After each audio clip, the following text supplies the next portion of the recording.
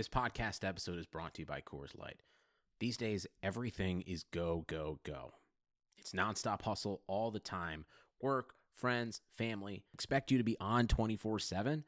Well, sometimes you just need to reach for a Coors Light because it's made to chill.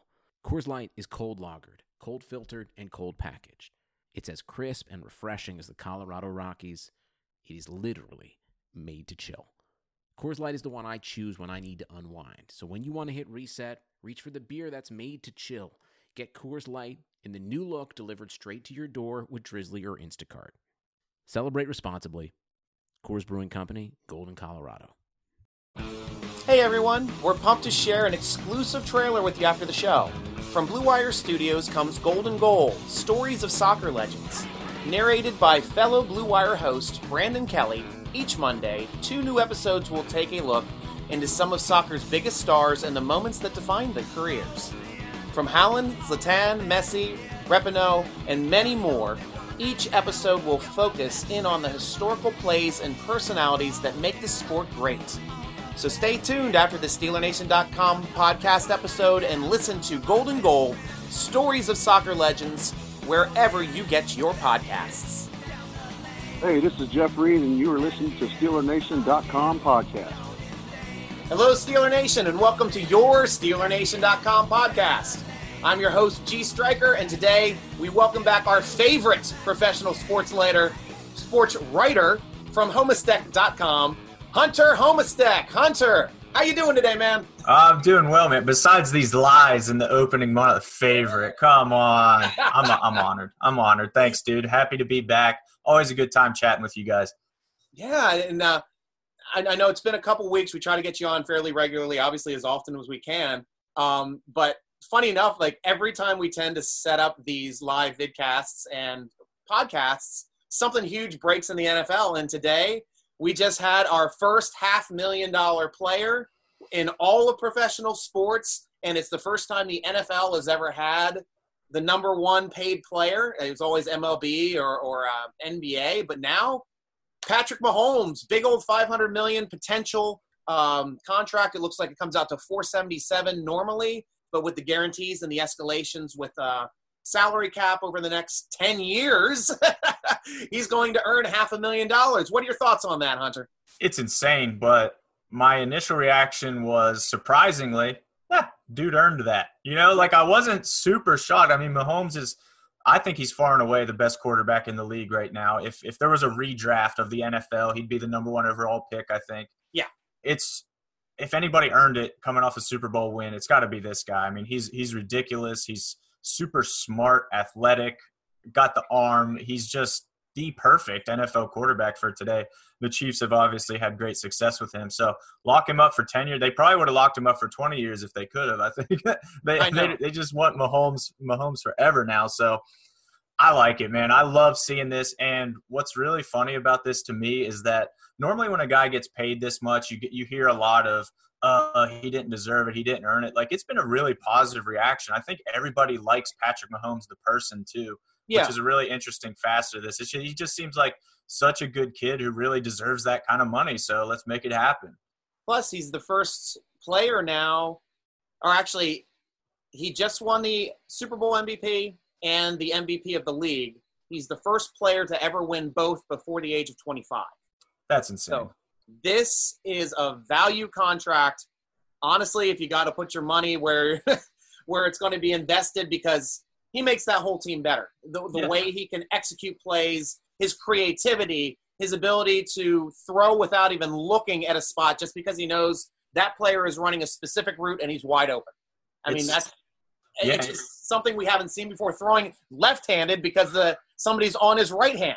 Yeah. I mean, this guy is just something like we've never seen, and for him to earn that kind of contract, like I'm with you, Hunter. I think it's very merited. It is, man, and it's scary to think he's still getting better. I'm pretty sure he's still getting better. You know, as good as he is, he's still super young and relatively inexperienced in the league. So there's every reason for the Chiefs to think that he has not reached his peak yet, and I'm sure they're banking on that. And I think the structure of the contract, you know, you talked about it a little bit, there's a lot of built-in kind of safeguards for the Chiefs there, because a 10-year contract sounds on the surface. When I saw 10 years, the money, obviously was huge, but at the same time, I was like, I get it. It seems like every year somebody has the richest contract ever just because of the way this thing works. So the money was huge, but I was more fascinated with the 10 years. That is a long time to tie yourself to a player, especially one this young, this like I said, relatively inexperienced. You don't exactly know which way he's going to go yet. They're banking on him improving or at least continuing to be what he is. And for 10 years, that's a long time. That's a lot of time for something to go wrong, but they have built in, some safeguards to help protect themselves. So on all sides, all the way around, I think this is just a smart play by the Chiefs, smart play by Mahomes. Should be a match made in heaven. Should be. And also for one of our neighbors here in the AFC North, Cleveland Browns just came out with some interesting news today, and that is Oliver Vernon. Oliver Vernon being signed to a new contract. Looks like they freed up some cap, and he's also signed a no tag clause. So that's an interesting also thing that we didn't talk about here before this, is that Cleveland has a tough time retaining talent and bringing talent in. And to ask for a no tag clause means that Vernon probably doesn't want to be around again after this contract. That's pretty much exactly what it says to me as well. I think Olivier Vernon knows his time is coming to an end in Cleveland, and he's okay with that. He's going to play it out. He hasn't been what the Browns expected anyway. I mean, his best seasons were for sure. Just knocked my mic over. Rookie move here talking about the Browns. Steeler Nation. Got the anything can happen. Dude, you start talking about the Browns and you start acting like the Browns. All inexperienced and unprofessional over here, knocking stuff over. Man, just simply mentioning the Cleveland Browns tanks the production value of everything. That's how it goes when you talk about them.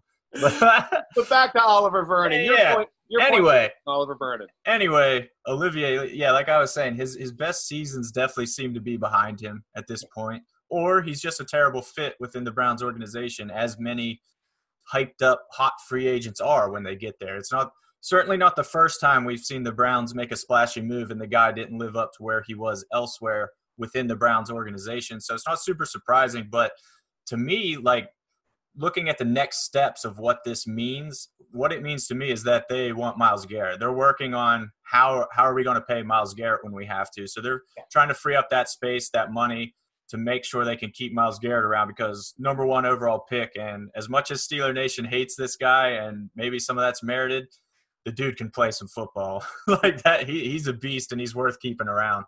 Yeah, he definitely can. And my worry was with the Browns freeing up that kind of cash was that maybe they're trying to make another counter offer here to Jadeveon Clowney to bring him in with Garrett. But, as we discussed and started talking about this earlier, I think it would be a good personnel move. They definitely wanted him in there. I don't think he wants to play for the Browns because Browns offered him a boatload of cash in the beginning of free agency and he turned it down. And I think it's just because he doesn't want to play for the Browns. But, now we're at the point where the top defensive end edge rusher of free agency is still sitting without a team 4 months after free agency began. And that's unheard of in this free agency, the way free agency is and the way that edge rushers are so highly rated. Yeah, absolutely. It's been an insane offseason in that regard, and obviously the coronavirus pandemic is playing a huge part of that as far as just not being able to get the looks at guys that you want. Negotiations aren't the same. Clowney is really interesting to me too. His career has been interesting in general, the way that he's kind of just been getting tossed around like he's not as valuable. I feel like he never exactly lived up to his draft type, and even now, this many seasons, whatever 5-6 seasons into his career that he is, people still see him as that elite talent that I feel like he never actually showed that. I don't think he's ever had 10 sacks in a season. I don't think he's ever been exactly the guy, but he still is Jadeveon Clowney. So people still want to give him a shot. But he seems like a prime candidate for me. I'll put it this way. Seems like a prime candidate for me for whoever does pay up and get him is going to be disappointed with it. Yeah, and we'll have to see how it works out. But like I said, it's just such an odd thing right now, and it's something we've never experienced before, and we'll have to see where Clowney ends up. But right now, who knows if it's going to be with the Browns? I know the Raiders were also in the talks. Seattle's been in talks, so it's going to be interesting to see where he finally ends up. For sure. And moving on back to Steeler news, because that's what we are, the SteelerNation.com podcast. And Justin McGonigal, our website owner and sports writer, he came at us with an article here on Steelers training camp, and the Steelers get a training camp date being July 28th. So training camp date is set. Nice. That's always nice. I mean, it's good as much as we talk about, regaining some normalcy and getting back to normal, getting things going. This stuff always feels good. I liked, switching sports for 2 seconds, but like the Pirates just released their home schedule for this year. So it's good to see that people are still planning things out as if things will be normal. Whether they actually hold and are normal remains to be seen. I think MLB is already having a lot of problems with testing, and teams have had to kind of cancel workouts and things like that because the tests aren't coming back fast enough. So there's a lot still that can go wrong. Like, that's what I would caution anybody getting overly hyped. There's still a long way to go here, but it's nice to see that July 28th date is set and there is something on the calendar as far as the Steelers getting back after it and seeing what they got. They've got a lot to figure out too. The Steelers have had not much turnover as far as it goes this season. They should be pretty set. But I guarantee you they still want to get looks at, especially these rookies, some of the new guys coming in. Stefan Wisniewski, I'm sure they want to see how he fits in and looks on the team. So it's going to be exciting, man. There's still plenty to talk about. When training camp finally opens, it's going to be all systems go. And furthermore, in training camp, our other writer, John Walker, put out an article for us saying NFL considering reducing the training camp rosters from 90 to 75 to 80. So what are your thoughts now on having less players here now being able to compete for spots on team? Yeah, ultimately I think that's necessary, unfortunately, because there's so many guys who are those 75 to 90 players coming into camp that will make a run throughout camp and end up making the team. We see it all the time. Duck Hodges, he got cut, obviously, actually, but then they saw enough in camp to bring him back when they needed him. Like, there's a lot of guys whose careers literally depend on training camp. So it's super unfortunate for those guys who aren't going to get that chance. And especially, I'm sure everybody remembers when the Steelers were signing all those XFL cast-offs whenever the XFL folded. A lot of those guys were probably banking on training camp to show what they got and to prove that they belong at the NFL level. So there's a lot of opportunity lost here. And who knows exactly what that could look like. I mean, we talk about Duck Hodges, but there's other guys. I mean, freaking James Harrison was one of those guys at one point that needed to prove out. Like, you don't know those 75 to 90 guys. There could be a legitimate hidden gem that just doesn't get the chance this year. And then I don't know what that looks like. Next year, do they still get that chance? Do they just get cut and shipped away? Like, I'm not sure exactly what that looks like, but there are for sure going to be some casualties in this. Yeah, and that's interesting points too, because what I really liked about the Steelers going out and getting XFL players meant they didn't have to utilize training camp bodies on players that they really couldn't vet as undrafted rookie free agents. And I thought that was a smart move because you've got players that you've got a lot of tape on and some NFL experience, definitely XFL experience tape too, to be able to see if these guys can play in the NFL. So I thought that was a really smart move, especially with COVID-19. You've got players that really don't have to get, brought up to what it is to be a professional ball player. You got those 5 XFL players that know what it's like to be a professional ball player. But the other contrast, like you're stating as well, I just had Robert Golden on the podcast last week, and he would not have made the team if he wasn't one of those 75 to 90s. I mean, he was a monster special teams player, undrafted rookie free agency, strong safety behind, Clark and behind Polamalu. It's like this guy wouldn't have even gotten a look. And he made the team because of those extra spaces. Special teams monster. 2 years later, he's special teams captain. Actually, a year and a half later, he becomes special teams co-captain. And the following 2 years, he's special teams captain. And he had a good career with the Steelers. Solid spot starter, excellent special teams player, and a great guy. He was a great guy to talk to as well. But like you're saying with James Harrison, I mean, that's a guy that bounced around different teams' practice squads before he became Defensive Player of the Year. And wild. Yeah, it's going to hurt you this year, and I honestly hope that, the Steelers and other teams do their due diligence on undrafted rookie free agents that don't make that 75 to 90 slot this year, that could possibly be brought back next year. Hopefully COVID's gone and they'd be able to actually compete along with the undrafted rookie free agents, but hopefully giving them a chance for their football dreams and their football careers to come true. For sure. It's going to be insanely tough, and I think you nailed the most crucial element of that. Hopefully COVID is gone next year. We don't know for sure that this isn't going to be a thing next year too. I mean, we really don't know what it's going to look like. So this season, it's going to be weird no matter what. This season's going to be really strange no matter what happens, but I feel like you're going to see teams for sure rely on experience over youth and potential. They're going to want guys that they can trust to just know their roles, execute their assignments, and make the plays that are scripted up. So I don't think you're going to see too many of those fringe guys. I mean, you talked about Robert Golden. I look at Cam Kelly last year was a guy who absolutely wouldn't have made the team without camp and everything, all those extra looks. I mean, it sucks for those guys. I really do feel for those guys because there are players out there who know they have what it takes to make that 53-man roster, and they might just not get the chance this year, man. It's super unfortunate. It is. And now also the NFLPA, Jordan DeFigio did an article on SteelerNation.com as well, and they just voted that they do not want any preseason games now. So, right now it's already been dropped down to 2 games. Hall of Fame game has already been canceled, which I thought was going to be an advantage for the Steelers during COVID to have that extra week over top of the other teams to be able to get ready for the season. And that was kind of an unfair advantage, to tell you the truth, when you're trying to ramp up and you don't have OTAs, you don't have mini camps. Yeah. So now, no Hall of Fame game. 2 are definitely knocked off. And now NFLPA is just like, we don't want to play any preseason games. So what are your thoughts on that, Hum? I'm not surprised off the bat. I think you could kind of see that one coming as far as how their vote would go. With the Steelers have very little turnover. I think they'll be okay with this. I think as far as teams go, it's an advantage for the Steelers going in. The less looks everybody gets, the better that works out for the Steelers, because there's going to be basically the same team that was on the field last year with Ben on the offense. Obviously, I don't think he'll have any problems learning the playbook. I think he'll be okay. And I think Tyson Alualu will be totally fine filling in for Hargrave as well. So I'm not super worried about that level.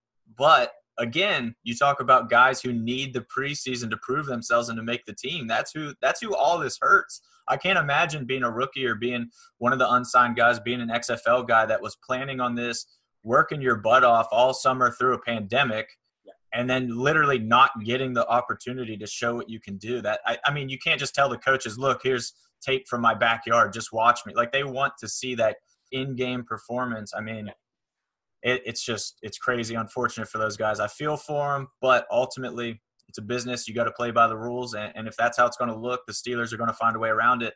And I think that's going to be relying on veteran guys who know what they're doing in the system. And that's a great point. And then the counterpoint to that too, Hunter, is you've got your young teams in the league. You've got a lot of teams with brand new quarterbacks, Cincinnati being one, Cleveland also being a young team with a young quarterback. They need those reps. I mean, it's going to be difficult. I mean, obviously right now it looks like training camp is still going to go, but training camp usually goes for about 15 days, and then it starts overlapping with preseason. Yep. And starting on, if everything still starts on July 28th, they're going to get their training camp reps. But the weird thing is going to be now is if they do cancel all 4 preseason games, it makes 0 sense to start training camp on July 28th. Mm-hmm. Now it's like you got to go 15 days out from your September game. So now you're looking at mid-August. Yeah. Move training camp back another 2 weeks. That's a good point. That's because otherwise they're going to start training camp. They're going to do their 15 to 18 days of training camp, whatever it is. I can't remember the exact numbers because you got weekends and stuff that sometimes you're on, sometimes you're off. And now without even you're usually off to the days and the day before you were playing preseason games. Yeah. So now they're going to have a point where you get to the end of training camp. You still got 2 games left of preseason. So essentially, like, why are they just going to not do anything for those 2 weeks? It would make more sense just to have them training camp all the way up until the start of the season. And then maybe up until have that first week of the season then to be the week that the roster is cut down and then you're preparing for that first game. Yeah. So ideally, that's probably the best way out. So 3 weeks out, you're still looking at mid-August, pushing it back about 2 weeks. For sure. A lot of interesting options there, man. I love the point you made, too, about Joe Burrow. I wonder if the Bengals are rethinking letting Andy go, if they're kind of wishing that they had kept Andy around for a little veteran stability. That makes zero sense to me. I'm with you, Hunter. That makes zero sense. I wanted the Bengals to keep Andy before this from a Bengals perspective. Like, I thought it would make sense regardless to keep Andy around. But now especially, I can't imagine Burrow's getting the kind of reps he needs, man. I understand he's a remarkable talent. His last season at LSU was absolutely one of the best college football seasons ever. Like, there's no doubt the dude has talent, but there is no replacement for experience in the NFL. And I just wonder if he's actually going to be ready because, man, you get these young quarterbacks and you throw them to the wolves too fast and they falter. It could shatter his confidence right away. It could do any number of things to him and just mess him up for good. So I think the Bengals are certainly rethinking that strategy and maybe wishing that they hadn't done that. Or maybe Burrow is just the stud that they think, and he's going to blow us all away and be the next $500 million man in the NFL. Yeah, well, I'm hoping not since he's in our division. But right. But like you were saying too, it's rookie quarterbacks usually get 4 preseason games against some starters in the first half of games to at least get an idea of what it is to be in an NFL quarterback in an NFL game. Now he's going to be launching into his first game full speed against a defense of starters that knows what they're doing. Yep. You know, it's going to be a rude awakening for any rookie quarterback to be able to prepare. Like, yeah, you're fine. You're going to get your reps in training camp, but you got to remember in training camp, you're wearing a red jersey. You can't get hit. Yep. Like, this is going to be the first time he ever takes a hit will be in a meaningful NFL game. And how is he going to react to that? How is he going to react to how quick the game is, how fast they come at him? I think it's going to be really difficult for rookies to be able to adjust to that, especially rookie quarterbacks just this year.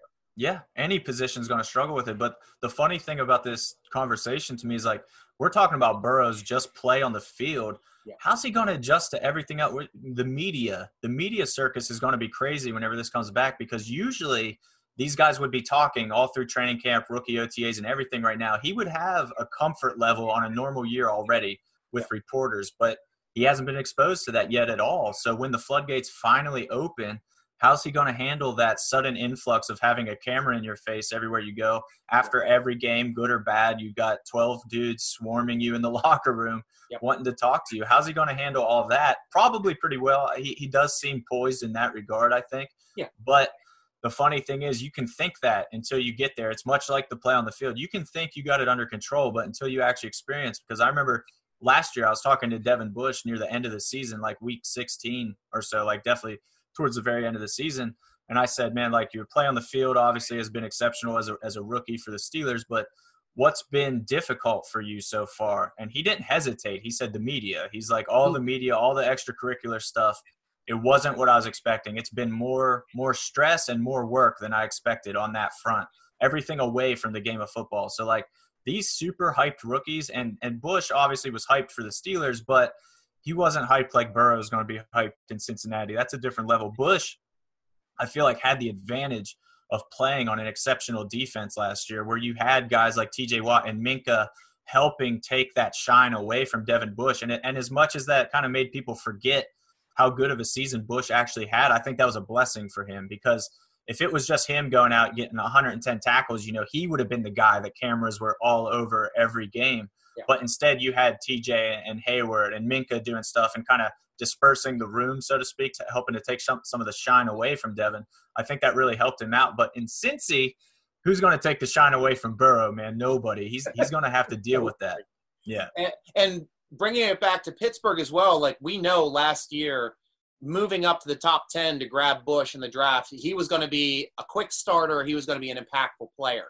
This year, didn't have a first-round draft pick. Thank you, for Miami Dolphins, for giving us Minka Fitzpatrick. I think it's the best trade ever.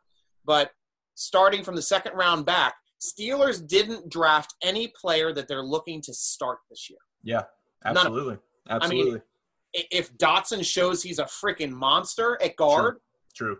Bonus. If you know, if McFarland shows he can get in on third downs or get in as a thunder and lightning with that quick attack, I mean, that's a bonus. Same thing with Claypool. Claypool coming in maybe on fourth receiver, which is probably where he's slated to be, like we talked about in a previous podcast. Yeah. But also maybe if they start utilizing that height mismatch in the red zone, I mean, that's another bonus. But these aren't guys that the Steelers drafted to be starters this year. Everything is a bonus. They are, but they were drafted because they're phenomenal special teams players. Yep. I mean, I talked with Dotson. I talked with Davis. Both great special teams guy. Claypool is an insane special teams guy, and which is crazy. Yeah, I mean, he's a gunner, and he loves being a gunner, and he's also so big they have him in on blocking sets for field goal team and punt team. So I mean, this guy is just outrageous how talented he is, and how Notre Dame utilized him, and Highsmith as well. I mean, they brought him in because he's going to be a monster on coverage teams. So it's no coincidence, man. No coincidence that the Steelers did that and drafted guys who are phenomenal on special teams, knowing the season was probably going to be kind of weird. The preparation was kind of going to be weird. Learning special teams is a lot easier than learning the route tree for Claypool. So they understood, let's at least get him some NFL experience, let him feel the speed of the game, let him get acclimated and comfortable. Then when he's ready, we can start throwing him in the way we really want. There is no shortage of action going on at our exclusive partners, BetOnline.ag. Sports are slowly making their way back, and BetOnline is leading the way with the best odds and lines for all UFC, NASCAR, boxing, and soccer matches. And if you need more, they have simulated NFL, NBA, and UFC simulations all day, every day, live on their website. Looking for something other than sports? BetOnline has hundreds of casino games, poker tournaments, and prop bets to check out. Visit betonline.ag and use promo code BlueWire for a free welcome bonus. That's one word, BlueWire. BetOnline, your online wagering experts. And I know you and I have had some conversations in earlier podcasts speculating where the Steelers are going to be putting Matt Filer. Mm-hmm. Now, the Steelers know where they're going to be putting Matt Filer. Brandon Wallace wrote a nice article for us. He's our editor, also sports writer, and he states that Matt Filer will open training camp at left guard. So we were speculating that. We know that there's a lot of depth talent at that right tackle spot with Okafor and with Banner. So now with Wisniewski, I guess they brought into play left guard. But, he's a vet. I mean, honestly, I don't see him as a full season starter, a 16-game starter, but I see him as a valuable spot starter if there's ever any injury inside, that at all three inside spots, actually, because he's a center as well, and which is something that Steelers really didn't have a good backup center. They had a backup center, but this guy is actually a good backup center. Somebody that's going to really excel if something happened to Pouncey, something happens to DeCastro, and now Matt Filer. So what are your thoughts, A, on the Matt Filer competition here at guard, and also, who are we looking at now to start at right tackle? Yeah, well, that's definitely the second layer of the discussion, right? I think Matt Filer earned a starting position, no doubt. The dude's been phenomenal for them. He even played left guard last year against the Rams to help contain Aaron Donald, so he can obviously do that very well.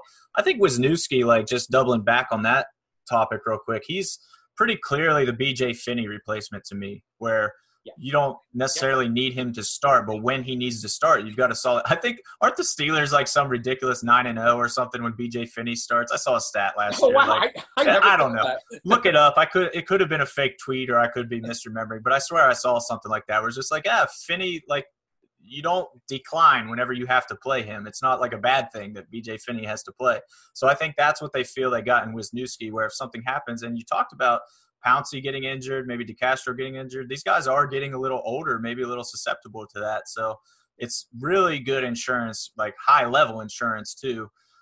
But Filer for sure earned a starting role. And I think opening up that right tackle between Okorafor and Banner, that's just fun, man. Those are two big, talented dudes. And I read on your I don't know if it was you guys.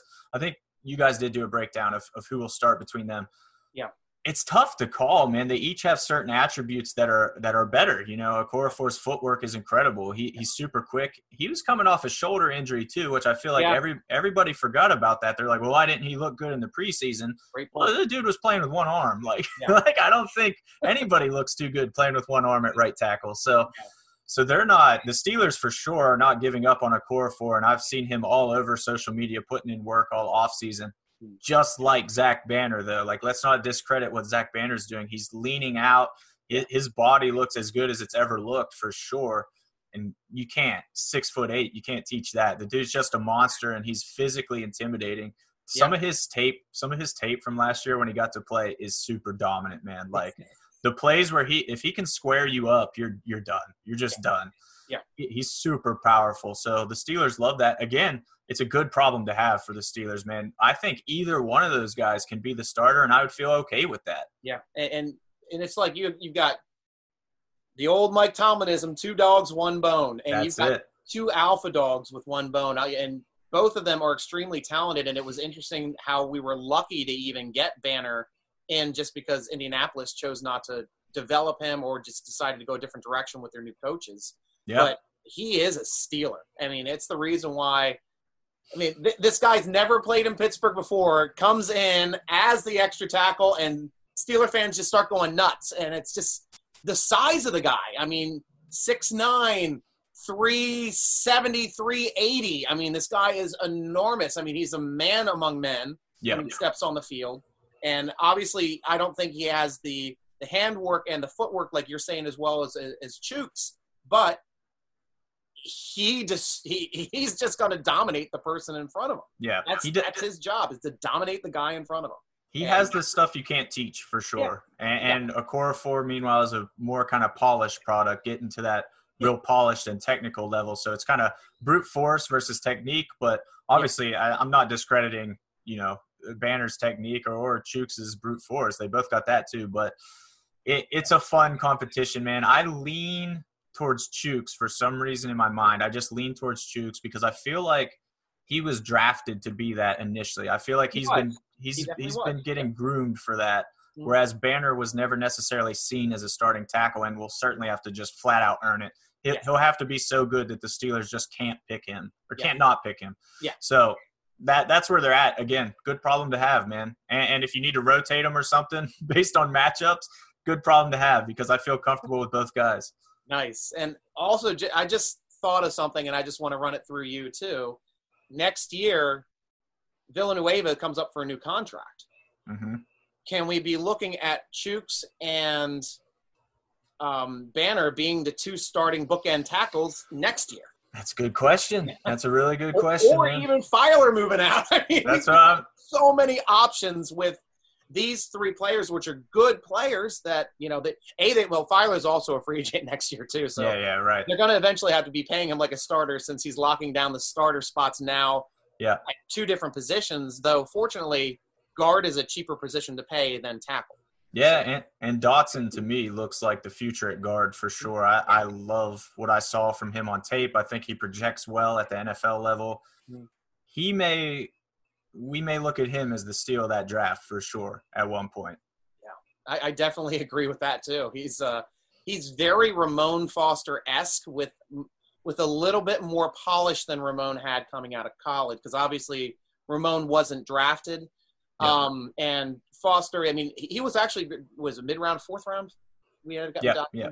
Yep. So I mean, he was obviously more of a polished product. Yeah, and a small town getting a all-pro or all American accolades. Yeah. It's huge. And love Ramon, love the big ragu, man. But Dotson's got athleticism that Ramon never had too, unfortunately. Like Ramon just never moved exactly like Dotson or had that just pure killer stuff that I've seen from Dotson as far as just obliterating guys. He could be like he does some like Quentin Nelson level stuff on tape, which is crazy praise for sure. I'm not saying he's going to develop into that, but yeah, we'll see. I see what the Steelers saw in him, at least. I'll put it that way. Yeah, and we have another article out from Jordan DeFigio, who has a great piece out, more of something like an upbeat piece, and I want to share this with you here on the screen. Oh, that's the wrong one. Oh, this up. It's all technology here, and I want to be as I'm running my own AV switcher as I'm hosting the show, so this is a producer and host. Takes me back to my radio days. Yeah. Jordan DeFigio did a great article about hope in a seemingly hopeless time, and so many times, 200, and we've discussed this in the past, that Ben has really done a lot of charity work, his canine work, where he buys a canine for every single away team's police force that he plays in during the season. That's a huge program that he's done since he was a rookie. Yep. And now he's working here with Vance McDonald, and they're in on the Convoy of Hope. And the Convoy of Hope is a faith-based nonprofit whose main goal is to provide food for anyone that needs it. So this was a big, big deal for our quarterback that we love, and who's really shown that he's grown up since his earlier days and still going out and helping the community.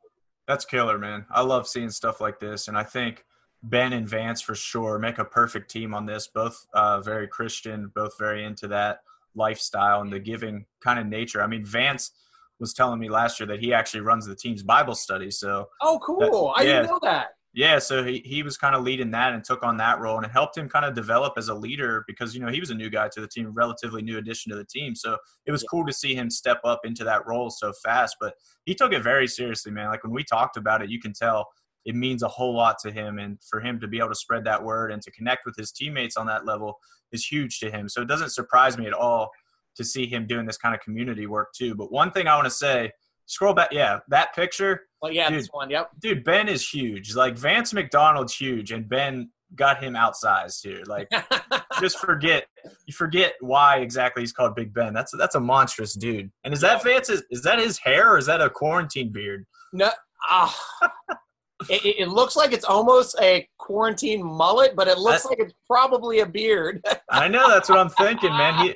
He stole Ben's beard, I think. Yeah, because Ben did get it shaved down. Let's get it down here in the other picture of him. I know he's down here on the ground. If we can get a – well, he's got a little bit – nope, that's his hair. It's his coming hair. out behind his ears. All right. See, right now on the podcast, we can work out the audio visual to see exactly if is it beard or is it hair. But he's got a beautiful COVID mullet going on. That's what you need from us. We will dissect Steelers mullets all day if you want. And both of their wives also getting involved. So a great piece. Thank you very much, Jordan, for reminding us that, good things are still happening even during these really tough times. And thank you so much to the Steelers themselves as well that are donating their times to help make our communities better. So. Yeah, that's so killer, man. I love seeing stuff like that. And the title was good. Hope in a seemingly hopeless time. Like, that's good way to put it. Yeah. I have that song that I found love. Yeah. Nice. It's like always going through my head when I read that title. So I'm going to have a disco beat one. Nice. So now we're going to go to my article on SteelerNation.com from G. Stryker, and I had a commentary piece. I am pissed. The NFL came out with their ruling on Spygate 2.0, and I said it's official. The NFL is okay with cheating. Yeah. And the problem is now this is the third time the NFL has been documented cases of cheating against the Patriots with no real repercussions. And this one, I will dare to say, it's even less of a punishment than they got during the first Spygate. So first Spygate happened, and they got nailed with, they lost their first round draft pick. At the time, they still had 2 draft picks that round because they had one earlier, but they lost their 31st one or 32nd because they either won the Super Bowl or they were up there. I think they won the Super Bowl that year. So they lost their first round draft pick, $500,000 fine to Bill Belichick, and $1 million. Another fine. I think all the fines came out to $750,000. I think $250,000 to pay. I mean, come on, money fines do zero. They don't matter. They don't matter. And then we had Spygate, we had Inflategate. They lost another draft pick from that, and Brady gets suspended for 4 games, but the next season, not immediately when it happened in the AFC conference game to make it to the Super Bowl, when their fumble rating was 2 standard deviations away from any other team. So any statistician can look at that number and say something fishy is going on in New England. The fumble rate is 0 over 3 years. Yeah. And it was because they doctored their own footballs. And they knew they were cheating because after they get them tested, they take them to another room, deflate the footballs, then bring them onto the field. It's crazy, man. How does Bill Belichick get a pass on that? Because I even stated a quote from Roger Goodell, the reason why he was punished so much for the first Spygate was because in Goodell's words, Coach Belichick not only serves as the head coach, but also has substantial control over all aspects of New England's football operations. His actions and decisions are properly attributed to the club. And then Deflategate happens, the first press release, Bill doesn't know anything about it. I'm like, what the hell is that all about? Of course. I don't know, and then you also got to continue, like, they won a Super Bowl for Deflategate. They had 3 Super Bowls in the hip pocket for Spygate because Walsh came out and stated they were taping back in 2000. And now they've won 3 more Super Bowls. They got caught red-handed recording again. And what happens? They don't lose a first-round draft pick. They lose a third-round draft pick in a year they need to draft a first-round draft pick to find a quarterback. Of course. Bull crap. Of course. Absolute bull crap. Dude, I'm super conflicted on this because so many levels of this. Look, the Patriots cheated. There's zero doubt. It's been documented, like you said. That is out there, 100% positive they cheated. It makes me wonder how many other teams are doing it that haven't been caught. I know Steelers fans don't want to hear things like this, but I feel like the Patriots are just the teams that are getting caught because, like, I take it back to I used to cover MMA for about 8 years before I started covering football and everything. Everybody cheats or tries. And everybody is a blanket term for sure, not everybody, but you're always aware if your competitors are cheating and you're going to look at how they're cheating and try to duplicate that because as the saying goes, if you ain't cheating, you ain't trying, right? Whenever you're at this level, that extra push can literally make the difference. And would you sacrifice a third-round pick if you knew it meant you were going to the Super Bowl? Of course you would. 100% of the time you would take that risk. The fact that Goodell is being so soft with the punishments just tells me that it's going to keep happening. That's all this is. I mean, like you said, the money doesn't matter. The money didn't matter. $1 million fine to a team that's a $1 billion industry. That's a trickle in the pocket. Now we look at MLB that just had their own scandal for stealing signs. Yep. Same thing. Same exact thing. And that team won World Series and made it back to the World Series again. I mean, they are a talented team. Houston Astros are a talented team. But for sure.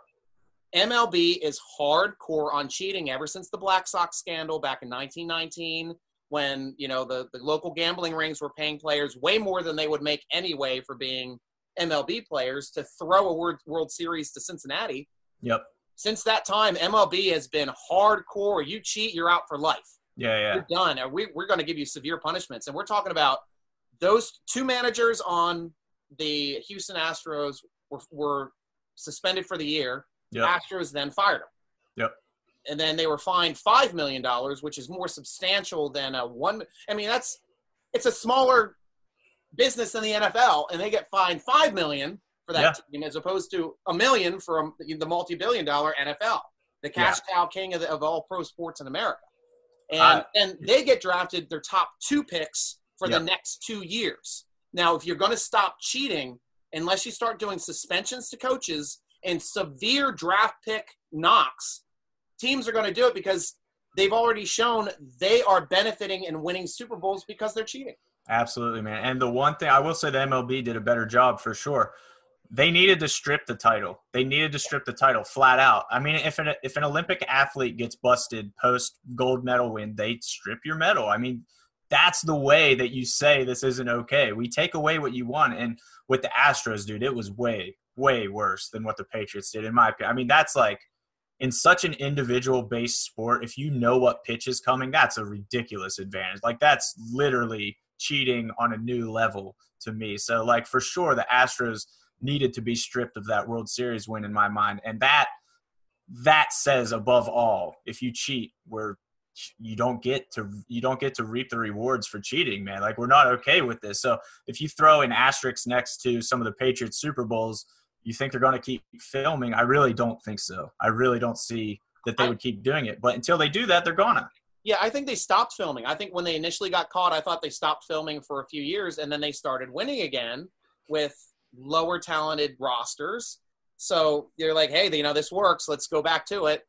So, but one point, I mean, definitely it does help on an individual, one person versus one person thing in MLB for stealing signs, but it also does help for the quarterback to know what defense the other team's running. And Absolutely. if he's got the defensive signal, they can radio in his helmet, this is the defense. Yeah. And he's a smart guy. Brady knows if he's got man coverage versus zone coverage and where the blitz is coming from, if the blitz is coming. Yep. Then if he knows no blitz is coming, he knows he's got more time. Yep. And if you tell him the coverage is going to be zone versus man, he knows who's going to be open and where. Yeah. So that's kind of what I was going to say. It's kind of the unfortunate part of this is that I genuinely do think Bill Belichick is one of the top 3 coaches of all time, and Brady is one of the top 3 quarterbacks of all time, undisputed. They probably didn't need to do this, but it's like we were saying where when everybody is super competitive, sometimes that little push over the edge is just what makes the difference. So for me, there's an asterisk involved for sure, but I'm not willing to completely discredit their Super Bowls like I feel like a lot of Steelers fans will. That was still an insanely talented team regardless. I do think that contributed to what level, I don't know, and it's all speculation, man. These proceedings, what we see in the media, what we know and read about it is a fraction of what the NFL and the people doing the investigations know about it. So who knows if everything's even been presented exactly right. I don't know. I'm not in the business of accusing people of cheating when I don't have all the facts. So I definitely see slight asterisks, but we don't have to accuse them of cheating. They have cheated. Right. Punished 3 times for cheating. Yeah. Now, as far as for the levels, and I understand the levels of cheating and how deep it got, we'll never know because they destroyed all of the information or all the tapes from the first time. I know. So, that is questionable, and they had a congressional investigation at the time as well, because that affects the entire league if one team starts doing something like this. I mean, and that was his defense the first time, was he misinterpreted the rule. I don't know how you misinterpret the rule when the rule strictly states you cannot tape opposing teams' signs. Dude, they're smart dudes with a lot of money. They got the legal teams to they know, but they know exactly what they're doing. But to my point, what teams are cheating that haven't been caught? That's only why I have a problem with this, is because yes, the Patriots got caught and we know for sure, but that's exactly why the NFL needs to make an example out of them, because you don't just stop them from cheating, you stop everybody else who's also doing it. I guarantee you there's other teams doing it. It's not like the Patriots are the only team that thought about doing this or had the gusto to go for it. I'm sure other teams are trying to do that. It's not like it's just the Patriots, but when you catch them red-handed and do it, like make an example out of it and shut it all down. Don't just let it, like now I'm just waiting for the next cheating scandal. Yeah.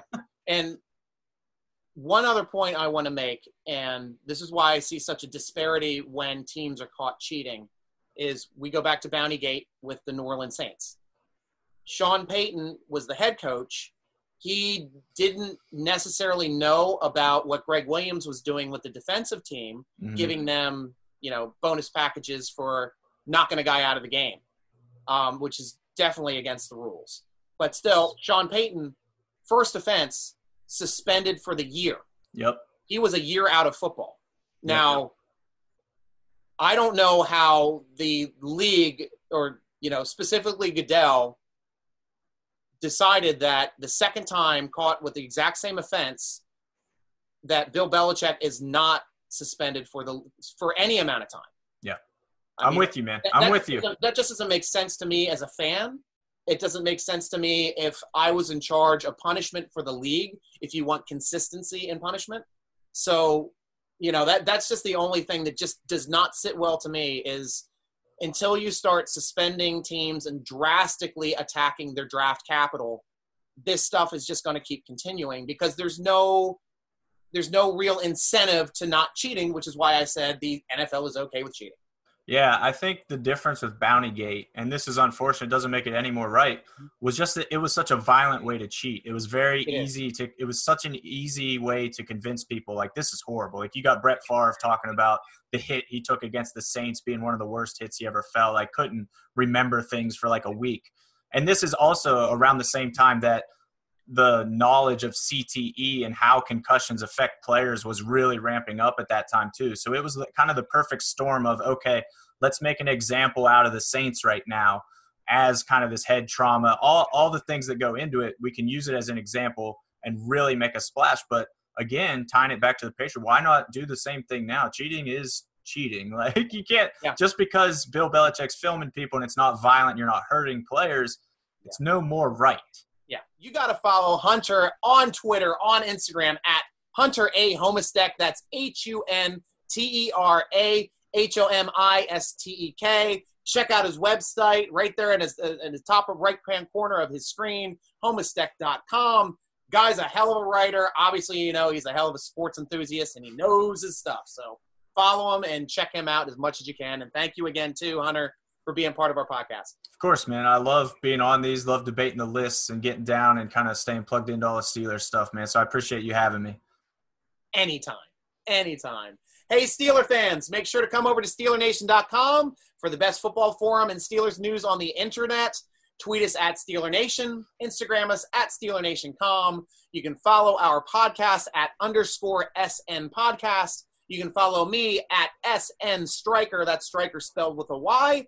And also come over to the gear page. Check it out. And this vidcast right here on our YouTube channel, SteelerNation.com. So come over to YouTube and watch the vidcast if you want to see what Hunter and I are looking at as we're going through these lists. This is a fun way to do it. And thanks for joining us at the SteelerNation.com podcast.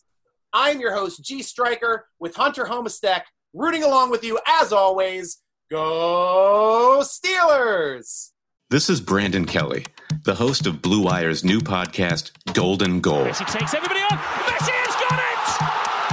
From Lionel Messi to Marta to Pele, our show takes a deep dive into soccer superstars. 2-0 and is. What a World Cup for Megan Rapinoe. From Zlatan Ibrahimovic's brash confidence with the play to back it up, to Megan Rapinoe's heroic outspokenness and World Cup flair. Each episode examines a personality of the world's game.